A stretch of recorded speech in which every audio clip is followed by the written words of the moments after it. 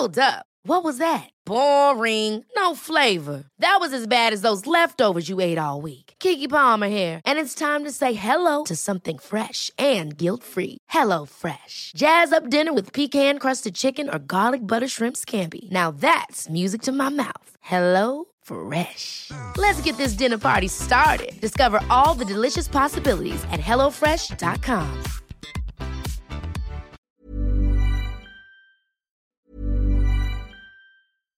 Wow. Nice. Yeah. What you're hearing are the sounds of people everywhere putting on Bombas socks, underwear, and T-shirts made from absurdly soft materials that feel like plush clouds. Yeah, that plush. And the best part? For every item you purchase, Bombas donates another to someone facing homelessness. Bombas. Big comfort for everyone. Go to bombas.com/ACAST and use code ACAST for 20% off your first purchase. That's bombas.com/ACAST. Code ACAST.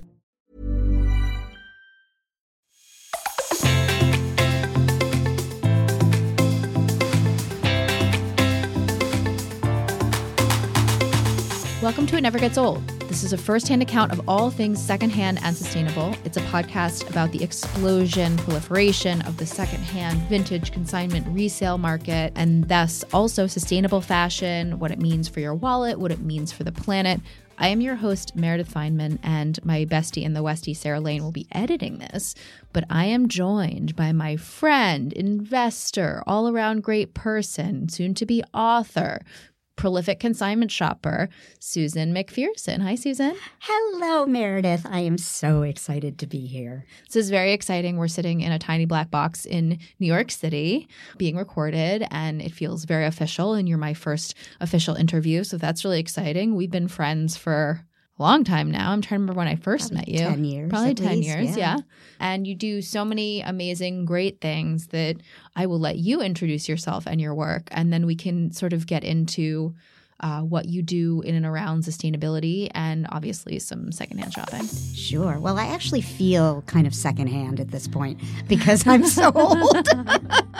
No, but you know, when you've been around a while, you kind of start to feel like, I don't want to say leftover because that has a negative connotation, but we love leftovers. But yes, I am Susan McPherson. I am the founder and CEO of a sustainability, corporate responsibility, social impact consulting firm called McPherson Strategies. We're heading into our 7th year. I live with my darling rescue pup in Brooklyn Heights, right near New York City, for those of you who are not from these parts. And I started loving secondhand shopping, or secondhand, should I call it secondhand? Yes, so I've talked a lot about how the industry needs to catch up lingo-wise. Like we haven't totally figured it out. But yes, I think secondhand is a great umbrella catch-all. I mean, I've heard gently used, but I have been a fan since I moved to New York City in 2003 from Seattle. Well, before we get into all of your faves, tell me a little bit, and definitely I want listeners to understand a little bit more, like what does corporate social responsibility mean? Of course. What do you do? Congratulations on 7 years. Like what is that? Sure. Thank you. Yeah. Well, everybody has a different definition of corporate responsibility, but I look at it as companies doing what they can to be less harmful to the planet, actually be proactively positive to the planet, treat its people, its employees, its partners, the communities with which it operates with utmost respect and care, and give back. That's a very kind of rudimentary way to describe an industry that actually has taken off in the last 20 years as you've had this just explosion of social media where consumers can be directly interacting with companies and sharing their opinions, but also the realization, a little late in my opinion, but that climate change is reality. It's going to affect all of our lives and our children's lives and our grandchildren's lives. And so companies have responsibilities in the sense that we don't have unlimited resources on this planet. So with that said, and then lastly, the advent of millennials and Gen Z that want to find purpose when they look for their employment or where they're going to, however they're going to be making money when they finish college or take their gap years or what have you. When you combine all of that, you have led to this outpouring of business starting to be, better participants in our global lives. And we've also lost faith in political leaders and government. So long story short, we help advise companies on how they communicate their social good. And that means communicating to the press. That means communicating to shareholders, to their employees, to whoever they are targeting. So why did you decide to go that route? What were you doing before? Like, what made you passionate about this? I've had 9 lives, but even as a young child, I was always, the kid with the lemonade stand, raising money for causes. My late mother worked for public television, and when I was a kid, and you have a family member who worked in television and certainly print journalism, but I would say to her, Mom, why don't you work for ABC or CBS? You'd make so much more money. Because, when you're a little kid, you don't understand what public television is. But then, of course, Sesame Street started, and that made all the difference in the world. But she just said, because it's important and it's good for all of us. And my dad was a professor. So I kind of had service in my blood from the get-go. And also, in my 20s to actually meet people when I lived in various places, I would get involved in nonprofits as a way to meet people who had similar values, that cared about the world, cared about people, cared about positive change. And because of that, any company that I worked for, I became the de facto person where somebody would say, the head of HR would say, Susan, who should we fund this year? What gala should we be buying a table at? And so little by little, it became really versed in who I was. And then in 2005, I went to Afghanistan with an organization I was involved in called the Business Council for Peace. And it was actually the first time I saw business being a force for good. Business leaders were galvanizing their networks and connections to actually help women entrepreneurs in Afghanistan, Rwanda, El Salvador. So by going there, I actually saw it. And from that day on, I was committed.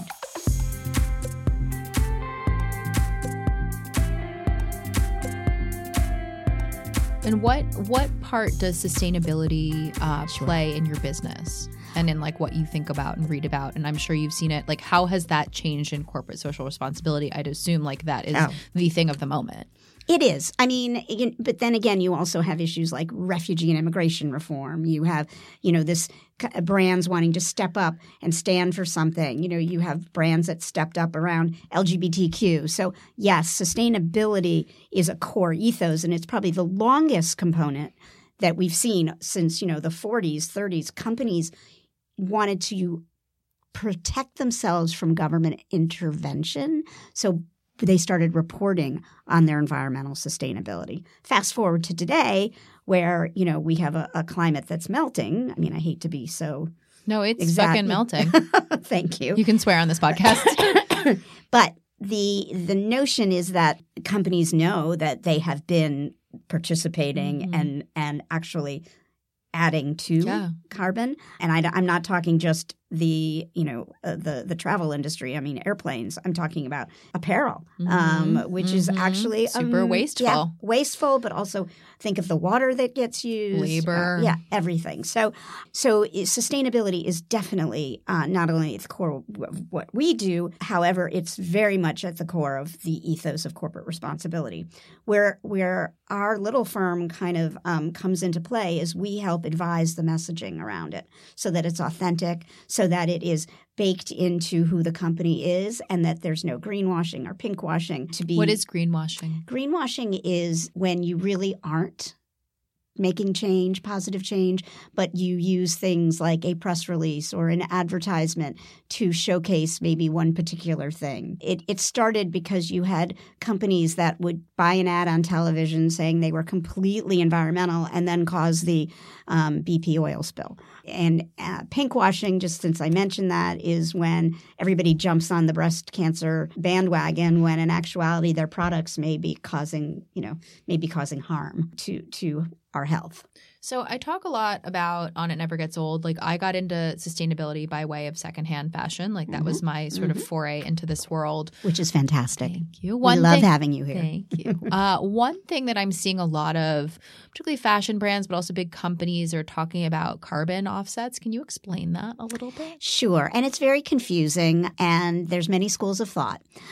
Carbon offsets can be done in two ways. Companies would look for a way to fund a project somewhere in the world, whether it's planting trees or funding coral reef development or ocean cleanups, to basically offset any kind of negative that they're doing, okay?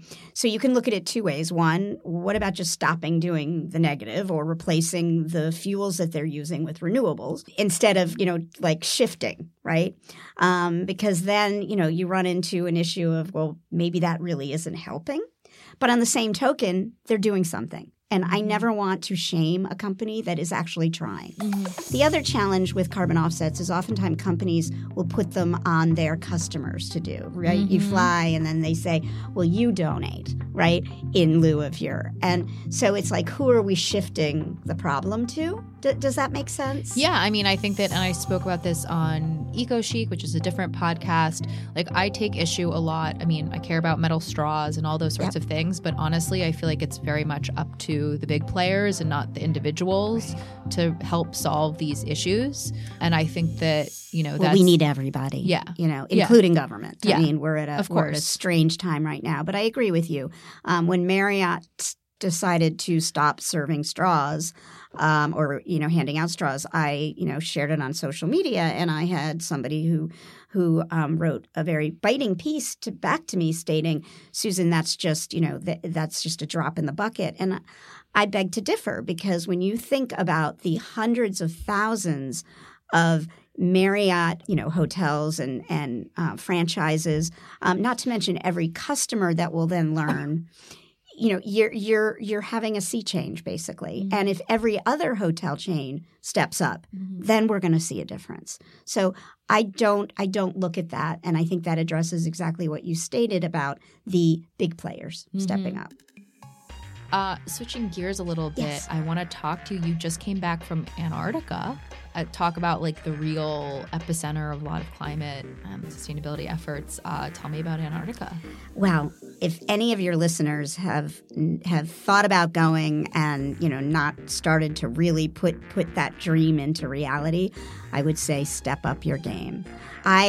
Two reasons I went. One, well, lots of reasons. It's an incredibly beautiful place, but two, I was fearful that if I waited much longer, it will melt. And three, I think my late mother collected penguins in the 70s before penguins were cool.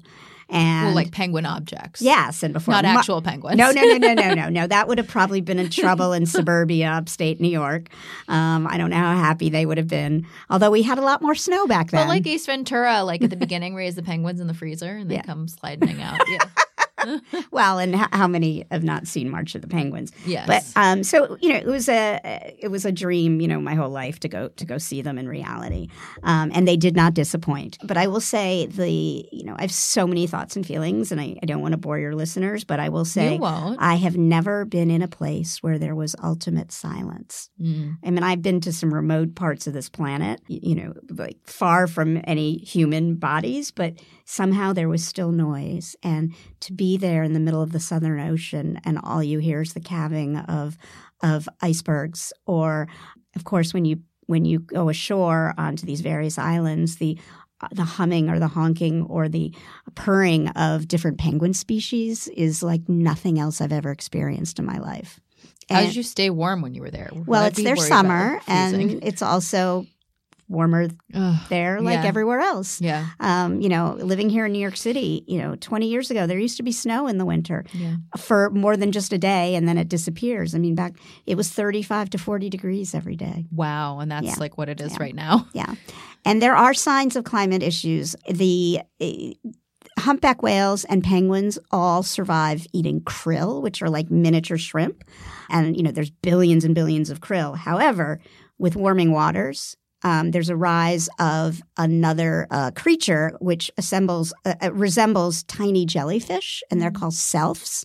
Well, what's happening is the krill's dying off in the warming waters, and the penguins and humpback whales and other whales are eating these selfs, and they have no nutritional value. So they are watching the populations carefully, and if this continues, you're definitely going to see impact on these species, which is very sad. So if you're listening and loving penguins and ice caps, what's something that we can do, if anything? Everything that right now, the most important thing is vote.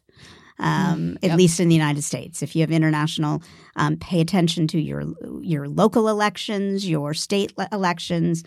Choose wisely with your pocketbook. We're secondhand shopping. Everybody, we have the information out there to know how to be doing better. Less plastic, less single servings. Be mindful and talk to our children who probably know more than we do. Mm-hmm. So what are some of your favorite action items? And we'll get into the fashion ones, but that you tell people, to be greener in your life. And I think there's this pressure to be perfect and be zero waste and all that stuff. Like, what are some small things that we can do today that you always tell people? Carpool. Public transportation, a push for public transportation to be, again, this is back about being involved in civic, your municipal world. We tend to think our voice doesn't matter. Our voice matters today more than ever. Again, stop taking, 20 napkins when you're at a pizza parlor. It sounds ridiculous, but it's like we need to be more mindful. Yeah. When you are at a work, at your company, go and talk to your corporate responsibility person and say, how can I be helping the company? If you are a small business, think about the purchasing you do and who you purchase from. Walmart, we have, many of us have a love-hate relationship with Walmart. But 10 years ago, Walmart put down a law basically and stated that if their suppliers didn't reduce their packaging, reduce their carbon costs, their fuel consumption, they would no longer carry their products. So I think companies can be mindful. So it's not – you don't have to do it all, okay? And I'm the biggest believer in baby steps. And again, we're not living at a time when there's not a plethora of resources at our disposal. Mm-hmm. So just do one thing every day. And what's something that people don't think about that's an easy – none of it's easy. It all has to be conscious. But is there something that – LED lighting. Okay. See, I would never have thought of that. Okay. Yeah. Next time you need a light bulb, go to your hardware store and buy the most sustainable light bulb that you can. Okay. It may have a different shade of light. It may not be this. And what are they called? What are they? Just the LED lighting. LED lighting. Yep. Okay. And your hardware person, I was about to say your hardware guy, but your hardware gal or what have you can advise you, based on the wattage that you need to be able to read. But that is one thing. Turn your, I go back, I grew up in the Carter era. Put on a sweater rather than turning up the heat. These are things we don't even think about, but we have the luxury to have that knob or, the thermostat. Yeah. Well, in the summer, open your windows, okay? Put on a fan. You don't need to be running your air conditioning at max. And tell your companies to turn their AC down or their heat down. Do you ever walk in the winter to an office and it's 100 degrees? Yeah. And that's not just my menopause. It's like when you're sweating and it's January, something's wrong. So a huge part of who you are, I would say, is Susan McPherson. When I think of Susan McPherson as the ultimate people person, connector, always running around. We were just together at TED Women, running around. Everyone knows you. So you're known, very widely as someone who connects people, and you have a book that you're writing about that. You want to tell me a little bit about it? Yes. The book is coming out at McGraw-Hill, March of 2021. We'll mark our calendars. Yeah, which is International Women's Month, which is a good month for it to drop. And the book is called The Lost Art of Connecting. And it essentially, it's a business book, so it's 10 very prescriptive chapters of how we can actually be more connected in real life, in human life. And not to harken back to the days of yore, but, how do we build these long-lasting relationships that span the test of time, that are regardless of, numbers of followers? It's more, who are the people that show up and who are the people that continue to show up? And also, how do you, when you walk into a big room and you're immediately intimidated, and to quote our dear friend Maura Aarons-Mele, want to hide in the bathroom, how do you pivot or change your mindset? And one of the things I have done for years is, instead of walking into a room full of whatever, powerful people, instead of thinking, what can you get? Think about what you can offer. And when you walk into a room with that mindset, it gives you confidence, because everyone has something to offer. Every single person. I don't care who you are. You have something to give. And by walking up and starting to talk to people, and instead of going down this path of, what do you do? Say, how can I be of help? And unless they are the most evil person on earth, chances are they'll engage in a dialogue, and a very lovely dialogue at that. And they'll remember you. That's great. I mean, everyone who knows Susan is lucky to know Susan McPherson. So let's get into fashion. When did you start secondhand shopping, and why? I moved to New York City when I was 38 and going through a divorce and just starting over. And 5 of my friends came to stay with me in my tiny little studio apartment because they wanted me to have oh my goodness, I'm trying to remember the funny, the chick-filled weekend that we had. I mean, it was like they took me shopping and they were like, you have to get out of these matronly clothes. And I quickly found out, obviously, how expensive everything was in New York City. I mean, Seattle wasn't inexpensive by any stretch of the imagination, but New York was, And, they wanted me to get Hoochie Mama clothing. And I, of course, being this, I don't know, whatever. I'm certainly not conservative, but maybe, I'd been married for 12 years and, I was like a suburban blah, blah. And they were like, no. So we went to all these stores and we finally found, and I'm forgetting the name of it, but it was in Soho. Does it still exist? I don't think so, okay. But it was an amazing secondhand store. And that was like the place that I went for the next 3 years. It was on Prince Street. And it became like the most exciting thing, because every time you'd go in there, there'd be new things. Now, it's challenging because I'm very tiny, and sometimes people... Do you mind telling our audience how tall you are? Well, my license says I'm 5 foot. Oh, okay. Okay. So you're a petite woman, and I definitely want to get some tips, because I am 5'7", and so I have no idea about petite clothing. Yes. So definitely fill us all in. Well, I will say, there's an assumption that when you're tiny, that means there's tons. But the average American woman is not tiny. I think we've seen with weight and health issues, the weight has increased, and it's very hard to look at sizes and actually understand. Like an 8 could be... Well, we talk about that all the time, that right. There's tons of sizes bullshit out there. Every designer's a different size. Yep. One thing that really sucks about vintage or, high-end designer consignment is it can run really small and leave a lot of people out, which is bullshit. Yeah. So it's funny, a lot of people would look at you and be like, you're tiny. Oh, you can fit in anything. Right. But this is where a seamstress can be your best friend, because I have to get almost everything shortened. And, but back to, so from 2006 on, I was sold. Like I have loved to go to them. Some of the most beautiful items I own, and the items I'm most proud of come from consignment. And my favorite store, which is Consignment Brooklyn. And where is that? That's on Atlantic Avenue in Brooklyn Heights, Boerum Hill. But they are available online, formerly known as Eva's Consignment. But Eva's still very much in the picture, women-founded. And I can't even believe the brands you have. I'm wearing an equipment dress right now that I got from them. But I was able to get a stunning Oscar de la Renta dress I've seen that this fall for $250. Now, I will say it was difficult breathing when I tried it on, but it was so unbelievably beautiful that I found an amazing tailor thanks to Meredith, and I had a teeny bit let out, so at least I could sigh without the whole dress exploding. So what are some tips for secondhand shopping as a petite person? Perfect. First of all, again, you can always get things shortened.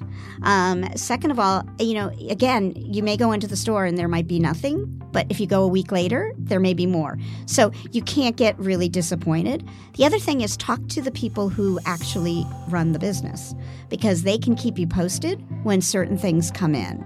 And, again, it's you never know if you don't go in and try things on.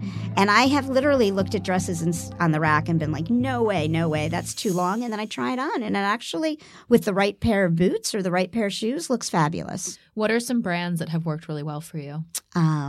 Sophie Tillett.